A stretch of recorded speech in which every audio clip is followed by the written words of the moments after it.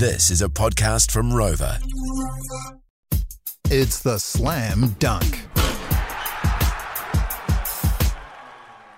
If you follow the podcast or anything I may have said over the years, you'll know that I think that we don't celebrate success that well in New Zealand. We're shy and retiring. We don't like to talk about ourselves. And we've got this terrible tall poppy machine usually that waits for us to do well and then knocks us down. But today, I want to highlight an incredible success story that is pretty personal to me, and I remain incredibly proud of this couple who epitomise, I think, what it means to be the battler, battling away in small business. They get the tiniest of breaks, and then they maximise it by working so incredibly hard that failure wasn't an option in these people's minds. These guys got a ball pitched at them, but they hit this massive home run. So here goes. This is how it starts. Here's the note that I got via email yesterday. Good morning, Duncan, says the email. I hope this email finds you fit and well. It's been a while, and if you haven't seen for yourself, we're about to meet this massive milestone of 500,000 cream horns sold. As we all know, and have said before, this would never have come about. It never would have happened without you. And we would never have become as well known if we were not to have met you that one day that you visited us.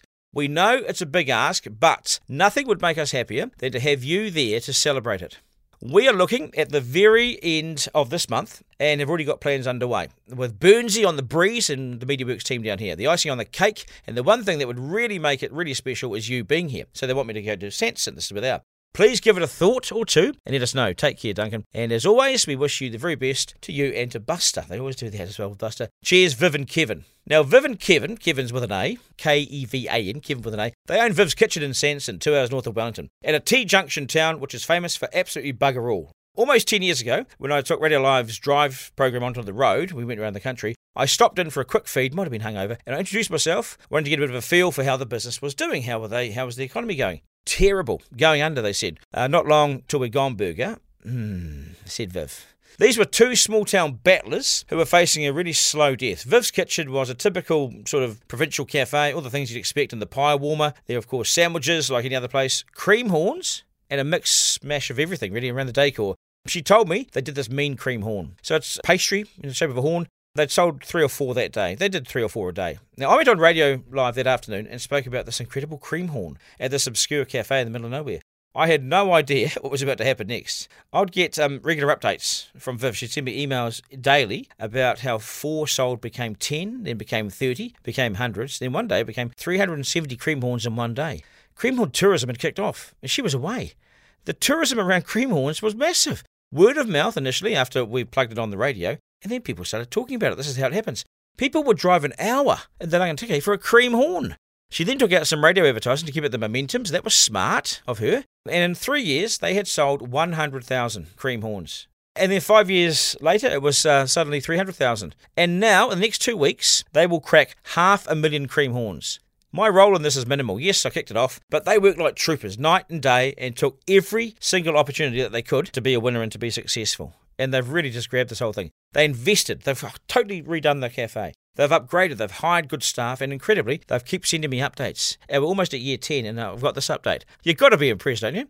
During my times of struggle in life and at different times, Viv would email me to see if I was okay. I even saw her go online to defend me during some of these sort of scraps that you have. She has simply never forgotten how it all began, despite doing all this herself. Along with Kevin with an A, these guys have just worked night and day, and they are brilliant troopers. They've even met my mum. They've got in touch with us as a family, and I tell you what, these guys are amazing.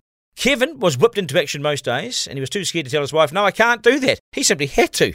They grabbed every winning post. They really did. They're an astonishing bunch of New Zealanders, these two. Astonishing couple. Every post they made a winner. They have a wall of fame, which I sit proudly on front and centre. And any people with sort of C-grade celebrity status have made it up there too, I think.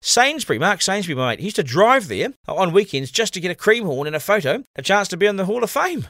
He will deny such behaviour, but you have to trust me on this. The picture of him on the wall backs up my story. So they're about to sell their 500,000th cream horn. Last time I looked, they were $4.90. Now, I think inflation must have hit by now, and Viv would have put the prices up surely. All the flavours are there. Raspberry from memory was the most popular. These guys once set the top 10 list of things to do when you went to Manawatu. They snuck in at 9th. I think they're still on that list, you know. I think the Clock Tower's made it now too in Palmy. Viv and Kevin are New Zealand winners. Almost 500,000 cream horns deep, and their work ethic and drive is second to none. She has treated me like a son since the day I walked in there, and they were very wary of me initially, and rightly so, but they did well. They did well enough out of this to enjoy their first holiday in a decade. It was a little while back.